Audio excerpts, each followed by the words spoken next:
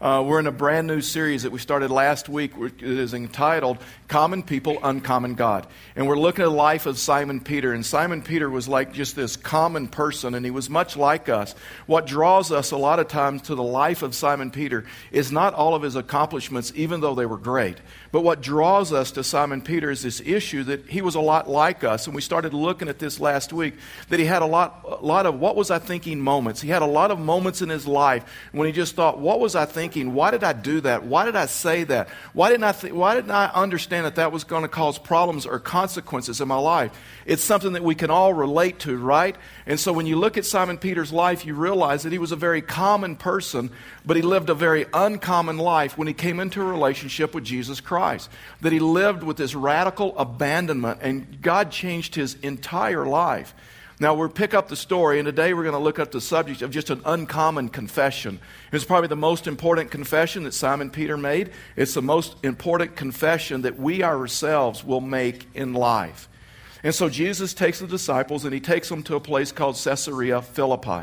And it's there that Jesus began to ask them a series of questions. I don't know if you've known this or even thought about this, but there's something about a well thought out question that can stimulate conversation. Not a question that just gets a yes-no answer, but a question that causes someone to look at their values and their ethics and their principles and everything else. See, we understood this, and our kids were young. We did a lot of vacations where we would just drive. And so when you deal with a lot of people all the time, it was just kind of nice on vacation just to be in a car with your family and just drive. And so we did vacations, drove to California and to the East Coast and down into Mexico and to Texas back and forth and all over Colorado. And so to pass the time and to develop conversation within the family, there's a book that came out a number of years ago called the Book of Questions.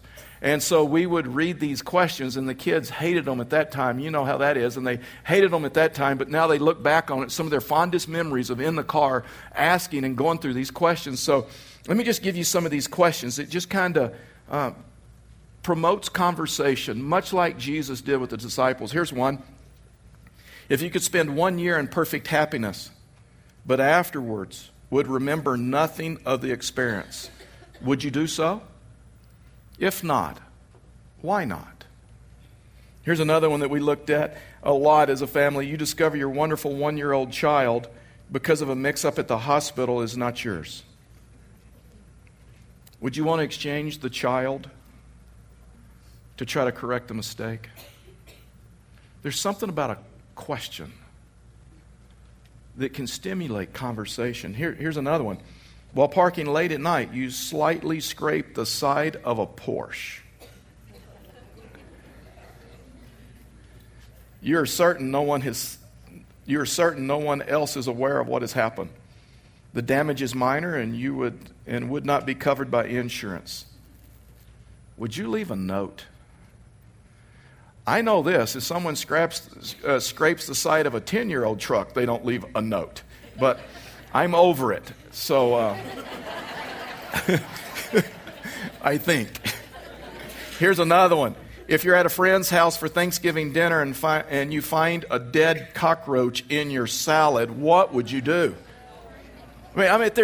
Questions. There's something about questions and how people answer that. Some of you are already discussing it and trying to figure it out. So what do you value most in a relationship? So here's the last one that's caused a lot of controversy in all of our services. So here it is. Would $50,000 be enough money to induce you to take a loyal, healthy pet to the vet and put it to sleep? Okay.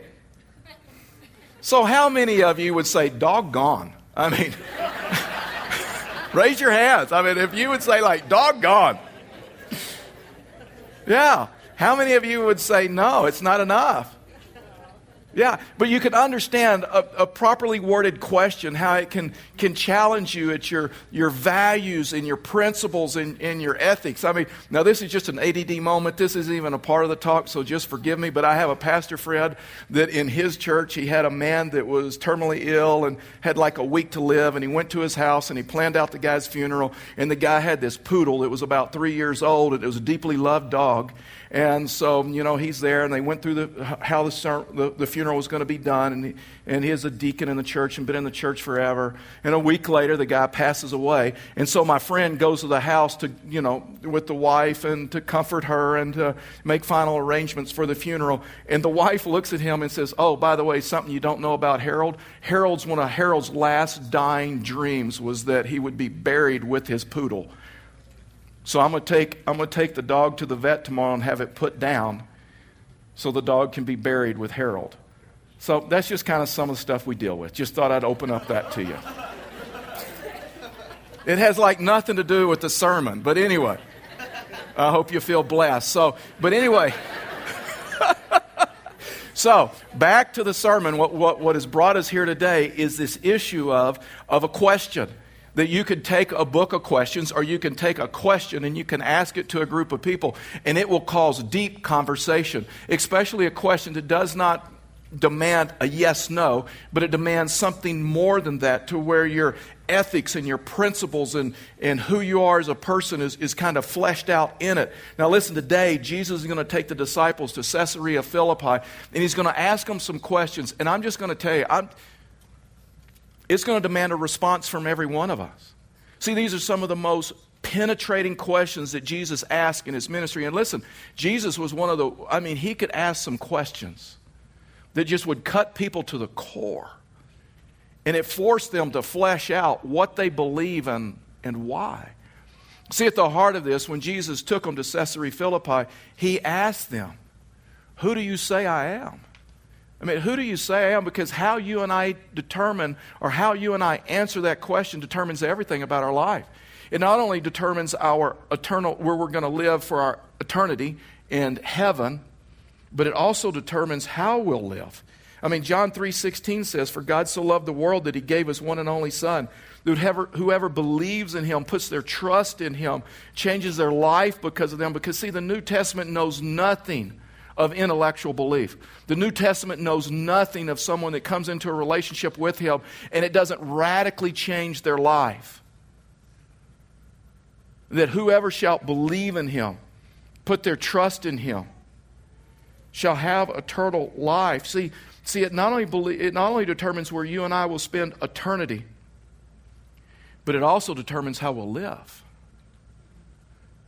And how we'll make decisions in our life. You see, there's a lot of people that may acknowledge God, but they don't place God in his rightful place in their life and understand the lordship of Christ, and they follow him. And in our world, we're living in a time where our world has lost its moral compass, and there are no longer any moral absolutes. And you know what? If you have moral absolutes, especially if they're biblical absolutes, then people will say you are intolerant. And you have hate. The answer to this question, who is Jesus, not only determines where we'll spend eternity, and not only determines our life, but it determines our doctrinal stance. It determines our doctrine in our life. After all, how can you have correct doctrine in your life? How can you believe the correct things about Jesus if you don't know who he is? That's why Jesus, right before he takes the disciples to Caesarea Philippi, he begins talking to them about who he is. And he started warning them about false prophets, because see, if you don't know who he is, what Jesus warned is, then false prophets, false religions will lead you astray. And that's why Paul told Timothy in 1 Timothy 4:15 says, "Be diligent in these matters.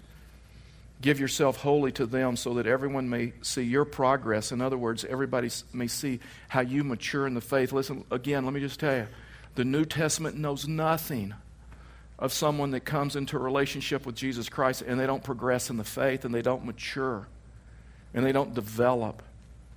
It knows nothing of someone that just says intellectually, I believe in him, but it's not going to change my life. And it's not going to change the way I act, and it's not going to change the way I live. And so he says, so watch your life and your doctrine closely, persevere in them, because if you do, and he's saying eternity hangs in the balance. And you will save both yourselves and your hearers. And we live in a time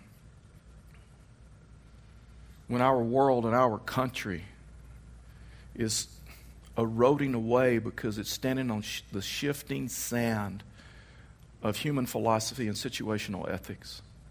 So Jesus takes the disciples to Caesarea Philippi. This is a huge event in their life, and it's a huge event in our life. A little bit about Caesarea Philippi is this: is a place known for false worship. It's a place known of idols. The fact is, Caesarea Philippi had all of these wooden images of idols and false gods all around. And so Jesus is walking with his disciples, and they probably begin to discuss about these idols, and Jesus overheard them. And says, we have a teaching moment. And so in the midst of these idols, Jesus asks them 3 questions that I'm going to ask you this morning.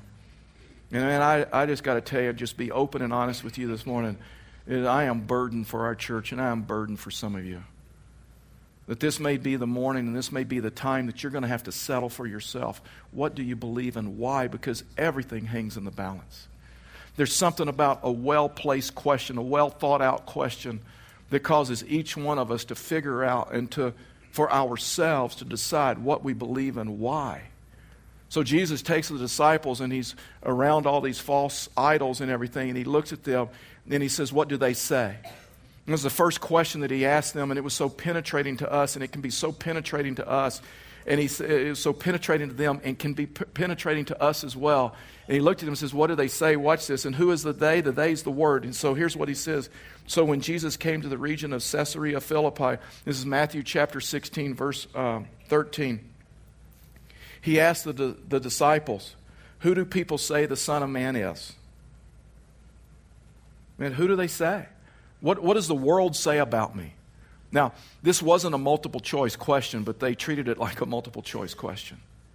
And what Jesus is saying is, what does the world say about me? And you know what you're going to learn this morning? You're going to learn that what the world was saying about Jesus there in biblical times is the same thing that the world is saying about Jesus today. It hasn't changed.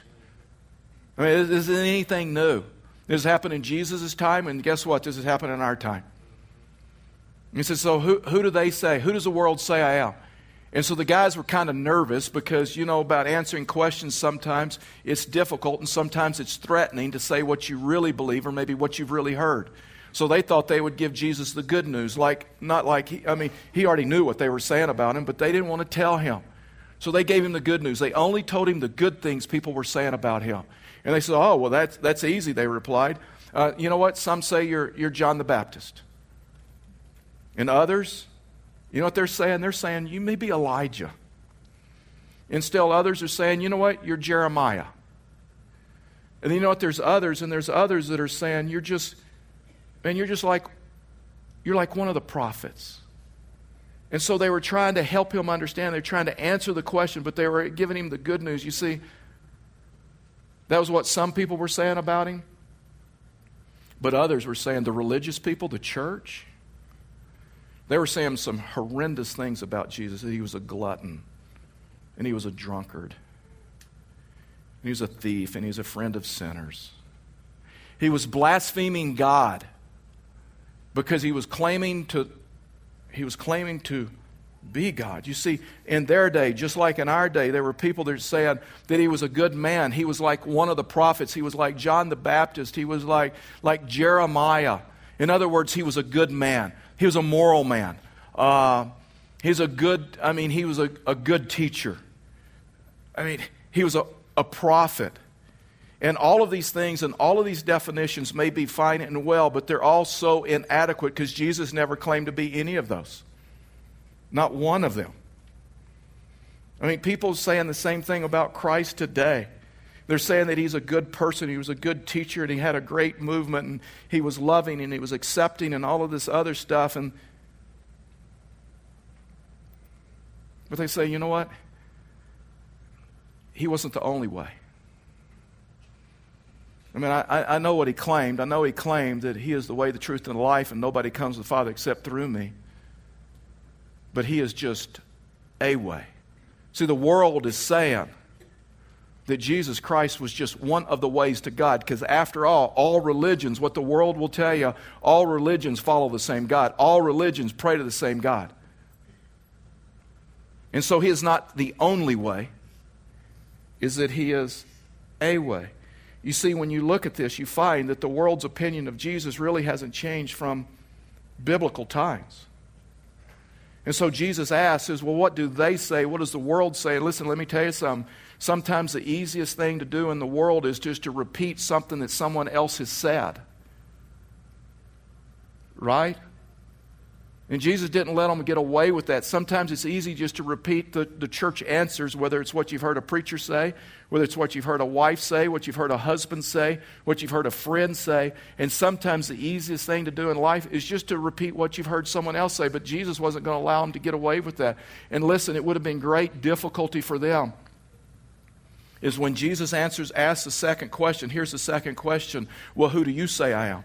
He said, who do they say I am? And then he says, you're not going to get away with this. I need to know who you say I am. And listen, there'd be great problem for the disciples if they had answered this second question and their definition for who God is the same definition of who the world's definition of who God is. You're in great trouble this morning if your definition of God, if your belief in God is really the same as the world. He was just a good person. He was just a moral person. He was a good teacher. He had a great movement. He was forgiving. He was loving. All of those other things. He's not the way. He's a way. Listen, let me tell you something. It would have ended differently for the disciples if they had answered the second question with the same definition as the world does. And you this morning, if your definition for who God is the same as the world, then you're in grave danger spiritually. And so Jesus looked at them and says, well, I need to know. I mean, we need to settle this right now. I need to know, who do you say I am? Verse 15 out of Matthew chapter 16, he says, well, what about you? You know their heart rate had to picked up at this point. And what about you? I know that's what they say. And I know that's what the world says. But let me ask you, who do you say? Who do you say I am? And so Simon Peter, I mean, we've been looking at his life and we know this, that Simon Peter didn't answer the clue phone very often, right? But the clue phone is ringing and it's for him. And Simon Peter says, I got this one.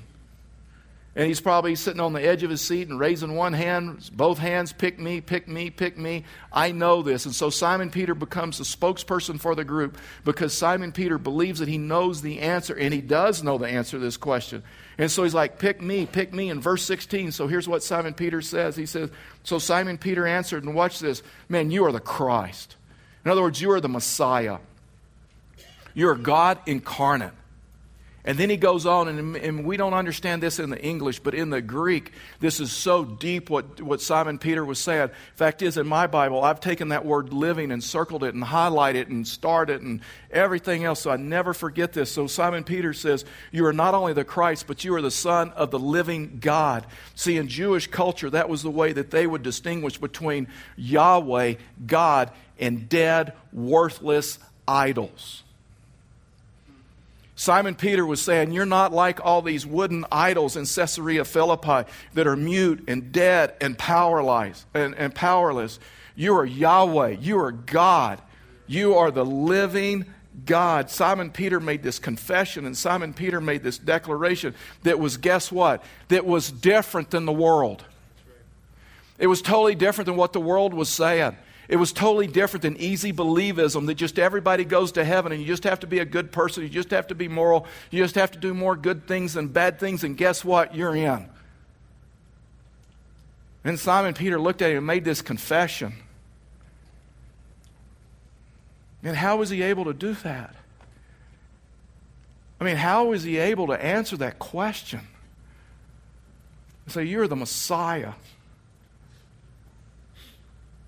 Man, you're the living God. It's because Jesus has been revealing himself to him.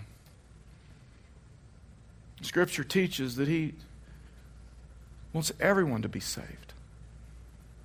And he reveals himself to us, whether it's through his word, whether it's through the local church, whether it's through a mom or a dad or a husband or a wife or people that you work with. Then Simon Peter had heard Jesus say that if you've seen me, you've seen the Father.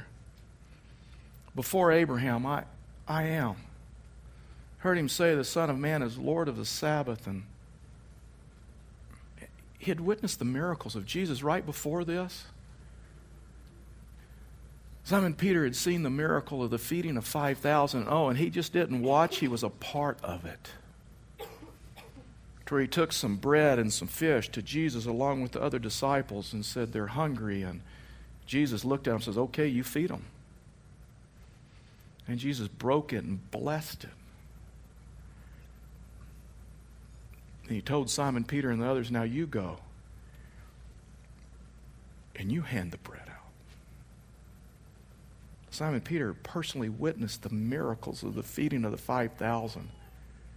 He had seen Jesus calm storms with his voice. He'd seen him walk on water. He'd seen him heal people. And see, Simon Peter could make this declaration. Watch this. This is what Scripture. Simon Peter could make this declaration because he personally knew him. If your definition of who he is the same definition as the world, then you do not personally know him. See, Simon Peter could make this declaration because he had a relationship with him. And he just didn't know some facts about him. He personally knew him. And it radically changed his life. He's just a common person. Man, next week we're going to go walk through Simon Peter's greatest regret in his life. But he knew him. What's so interesting is Jesus affirmed him. He says, Jesus replied, verse 17, blessed are you, Simon, son of Jonah. For what you just said, this confession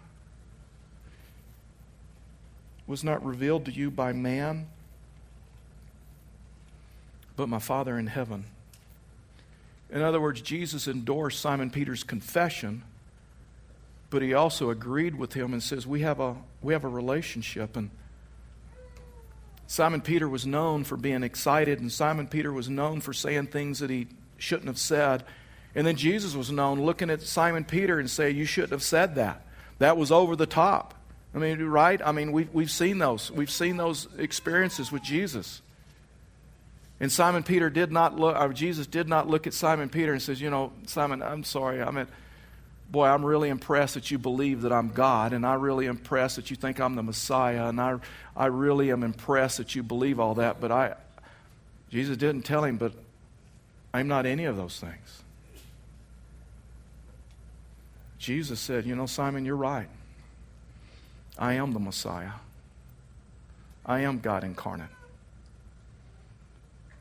I am the living God, and I have the power to heal. You see, when you study the life of Jesus, you realize that Jesus hasn't left any of those options open for us. That he was a good man, and that he was a prophet, and that he was a teacher. He never claimed to be any of those things. He claimed to be God, and he claimed to be the Messiah. The last question is this. He took them through a series of questions, and he says, who do they say I am? And then he says, who do you say I am?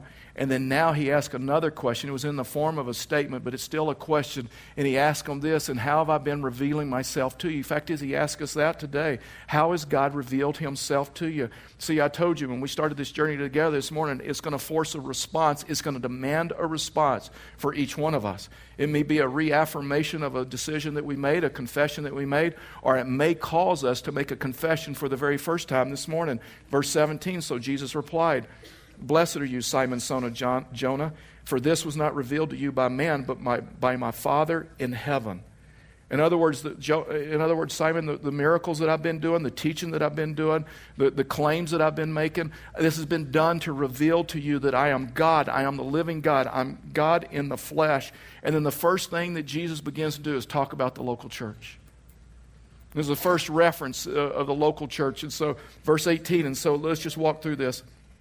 And he says, I tell you, Peter, on this rock I will build my church, and the gates of Hades will not overcome it. Now listen, this morning we just need to understand the Scripture, and I just want to be really clear that we have a different understanding of these verses than Roman Catholics. Now, Roman Catholics, when they come to this verse, will tell you that Simon Peter was the first pope. And this was Jesus installing him as the first pope. But through apostolic succession, it has continued unto this day. Now, listen, we have a different belief and we have a different view of that. If you understand Hebrew, you can understand the Greek, you can understand what Jesus was saying. But you know what? I believe when you look at these verses, you just need to understand English, and it's pretty clear. You see, in the Greek, watch this, he used two different Greek words, and it was really a play on words. And so here's the verse again. He says, "So I tell you that you are Peter," and the Greek word that he used was Petros, which means smaller rock. And he says, "So you are the smaller rock. I'm going to name you Peter. You are Petros," which means smaller rock. And then he goes on and he says, "And on this rock, Petra," which means boulder. And so I think if we were there that day, we could see the hand motions of Jesus, that Jesus would say, well, Simon, you're right and you're correct. I am the living God. And on your confession, I will build my church. On the boulder of truth, you are Petros, the smaller rock, but on this larger rock, this boulder of truth, that I am the Messiah, that I am the living God, I will build my church. I mean, if you just look at it in English, you realize that it was Jesus was claiming, and Jesus was saying, you know what, who will build the church? I'll build the church. Fact is, when you look at the history of the local church in the New Testament, you find all the way through the book of Acts, Simon Peter becomes less and less influential of the church. Fact is, James becomes more influential. It was in 1 Peter that Simon Peter wrote, when he wrote 1 Peter, and he says, you know who the cornerstone of the church is? Not man. Not me. Simon Peter himself said, you want to know who the cornerstone of the church is? His name is Jesus. See, the danger that we get into when we think it is man-made and it is man-sustained and it is about a man is we will hold tradition over Scripture. And we'll get into all kinds of trouble. And he's saying, Simon Peter's saying, that Jesus Christ is the cornerstone. 1 Corinthians 3:11. Paul's writing, "For no one can lay any foundation other than one already laid." So who's the foundation? Jesus Christ. And he says, "And I tell you that you are Peter, and on this rock, who will build the church? Who is the cornerstone of the church? Who is the church founded on? And I will build my church." Listen, let me tell you something. Scripture teaches right now Jesus Christ is building the church. Shouldn't we be about building what He is building? Shouldn't our priority be His priority? See, we look at the local church and we're so flippant about the local church to where it really and truly has really no priority in our life. It just kind of gets our leftovers. It's just kind of down on the priority list that once we do all of our stuff and once we do all of our priorities, then we'll find time to serve, or then we'll find time for church. But you find that His highest priority right now is, I will build the church. I mean, all we're doing is facilitating the work of Christ. And He is the foundation. He is the cornerstone of the church. And here's the crazy thing about this verse that I have never seen until this last week, and I've just pondered it all week. Nowhere else in Scripture, he says, I will build my church, and the gates of Hades will not prevail against it. Do you realize this is the only thing, the church is the only thing that he says that the gates of Hades will not prevail against it? I mean, we know this, right? The gates of Hades can prevail against a country. The gates of Hades can prevail against your family. The gates of Hades can prevail against your health. I mean, we looked at that in the series on Job and suffering. The gates of Hades can prevail against your income and your profession and your economy and I mean, we know that, right? Some of us have lived through that. I mean, we've seen our family under attack. We've seen our country or whatever. And he says, I'll build my church. in liberalism, the government, consumerism, easy believism, false prophets, nothing will destroy my church. Man, the church has been under attack for thousands upon thousands of years and it's been persecuted. And the church still stands. No empire has lasted thousands of years. Every empire has come and gone. And the same will be true of America. But His church, Jesus has said that His word will last forever. Verse 19. And so He looks at Simon Peter and says, and I give you the keys of heaven and keys of the kingdom of heaven. And so what does this mean?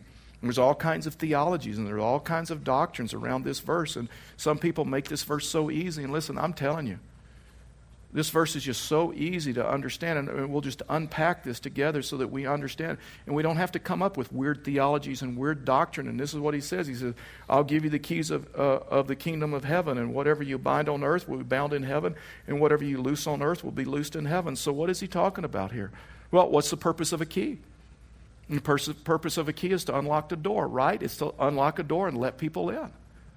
Simon Peter preached the first gospel message there at Pentecost, and he unlocked the door. It was Pentecost for the Jews, and the Jews came into the church, and 3,000 were saved in one day. And in Jerusalem, that church became 20,000 in number. It was a mega church.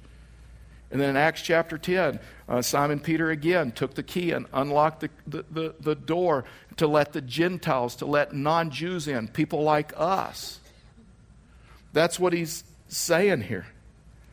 See, Simon Peter was bold in confessing Christ. He confessed Christ for the first time with him in Caesarea Philippi, and then he did it public there at Pentecost in Acts chapter 2, and again in Acts chapter 10 to much criticism. And listen, let me tell you something. In the day that we live in, Christians need to be bold in confessing Christ. And so many Christians are afraid to confess Christ because they're afraid to be labeled as intolerant or hateful or anything else. And yesterday, Neil Armstrong passed away, and like many of you that are about my age, and I still remember in July, and when we stayed up late, black and white TV, and we adjusted the rabbit ears, and some of you younger people, you don't know what rabbit ears are. You're like, what? Ask your mom, ask your dad. I don't have time right now. And the screen scrolling and trying to get the snow out. Remember when we'd take aluminum foil and put it on the antenna so we'd get better reception? And so, those are just fun days. And I remember staying up late. We got to stay up past our bedtime. And we were all wondering what it was going to be like when they stepped on the moon for the very first time. But you know what's not reported? Buzz Aldrin and Neil Armstrong were devout believers. Buzz Aldrin was an elder in his church. And Buzz Aldrin was so convicted that God is the creator of all that he wanted to take communion on the moon. So he went to his pastor and he talked it through with his pastor, and he worked it out with NASA. And he took the bread and wine and a chalice, and the first thing that they did after moments of landing on the moon was take communion. It was supposed to be nationally recorded and televised. But they had a lady in Texas, Madalyn Murray O'Hair, an atheist. And at that time, she was trying to destroy the church, and the churches lived on. And NASA and the government didn't want a lawsuit, and they didn't want all the problems, so they didn't publicize it. After a few moments of landing on the moon, Buzz Aldrin took the wine and took the bread. It's kind of an amazing thing to think about, that the first liquid that was poured and drank, the first food that was eaten on the moon, were the elements. The first words that were really spoken on the moon came out of the Gospel of John.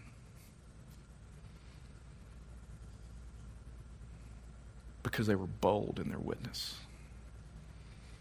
See, the New Testament knows nothing as someone that confesses Christ and their life doesn't change. I mean, when you have good news, you cannot help but share it, right? I mean, when you have good news, you got to tell everybody. It's like when we had our grandson, Gavin, and he was born, and Karen and I got to come into the room, and many of you know the story, and he was rushed off to ICU. It was a difficult moment, but we were so excited, even though praying and that whole deal. And I got out my cell phone. Karen has her cell phone, and I'm about ready to send out, tweets that Gavin and pictures and all this other stuff. And Karen's about ready to text her friends and this stuff. And I still remember Brittany looked over and said, "Mom, Dad, put the cell phone down now." It's kind of like role reversal. She's like, "You know what? We get to tell people first. It's not right." And so I'm like, "Oh, how about the several people I've already told?" But I didn't tell her. My bad. We should have gone through this before this experience.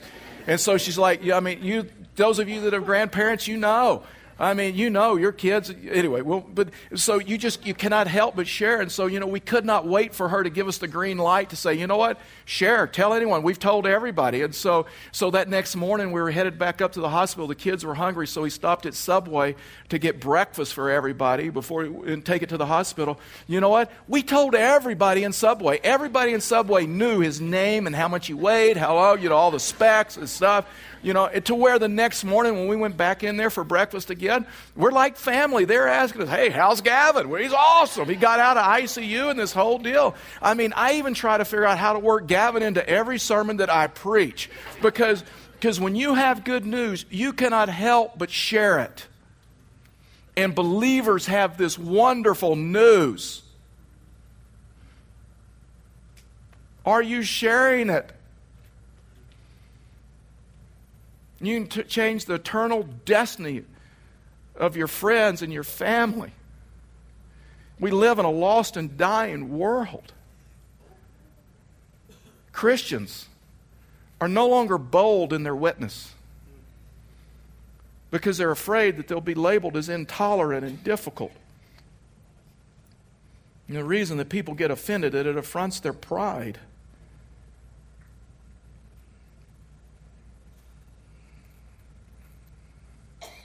But Jesus is the one. He said, "Love your enemies and do good to them." And we say, "That's not true, Lord. We live in a dog-eat-dog world. And if I don't demand my rights, if I don't pay back wrong for wrong, they'll run over me."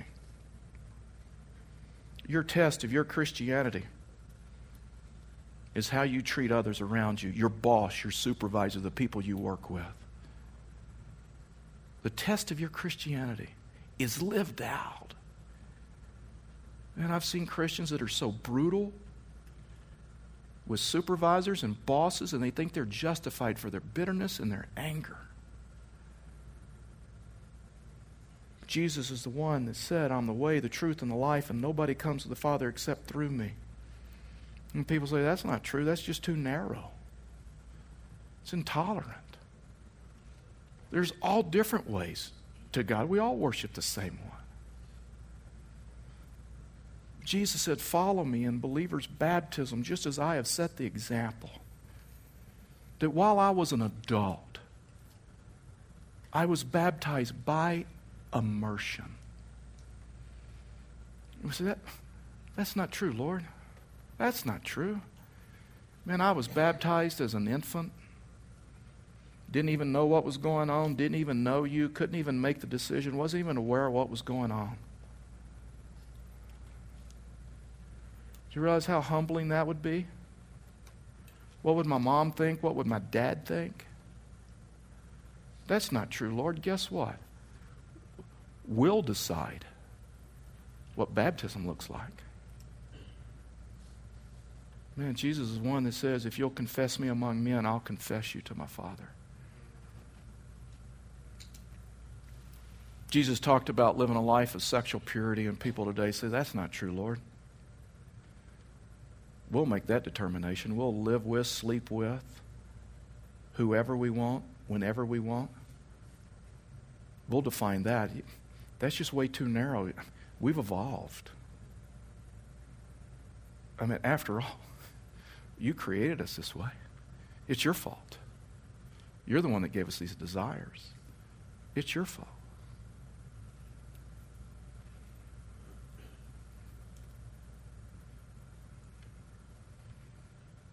It's humbling to do like Peter did. Say, you're the Christ. You're the living God. And I will follow you. Let me ask you this morning, how about for you? How about these questions? Who does the world say he is? More importantly, who do you say he is? Do you agree with the world? Or is your definition different? Because if not, you're in trouble. How has he revealed himself to you? Whether it's through this church, whether it's through his word, whether it's through a friend, whether it's through a family member. And have you responded? Would you bow your heads with me and close your eyes? Let me ask you this morning, heads bowed, eyes closed, and the only reason we do this is so there's no distractions in this room. And let me ask you this morning, it's the most penetrating question, but it's the most important question for you to determine this morning, is who do you say he is? Have you come to the place in your life where you've made this confession? It's really no magic words, but if you come to this place, and I'm just going to tell you, I'm so burdened for our church, and I'm so burdened for many of you.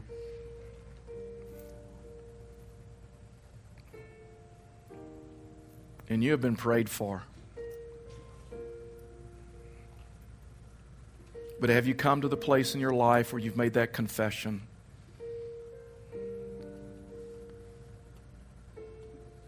And you've received him and asked him to come into your life for the forgiveness of your sins?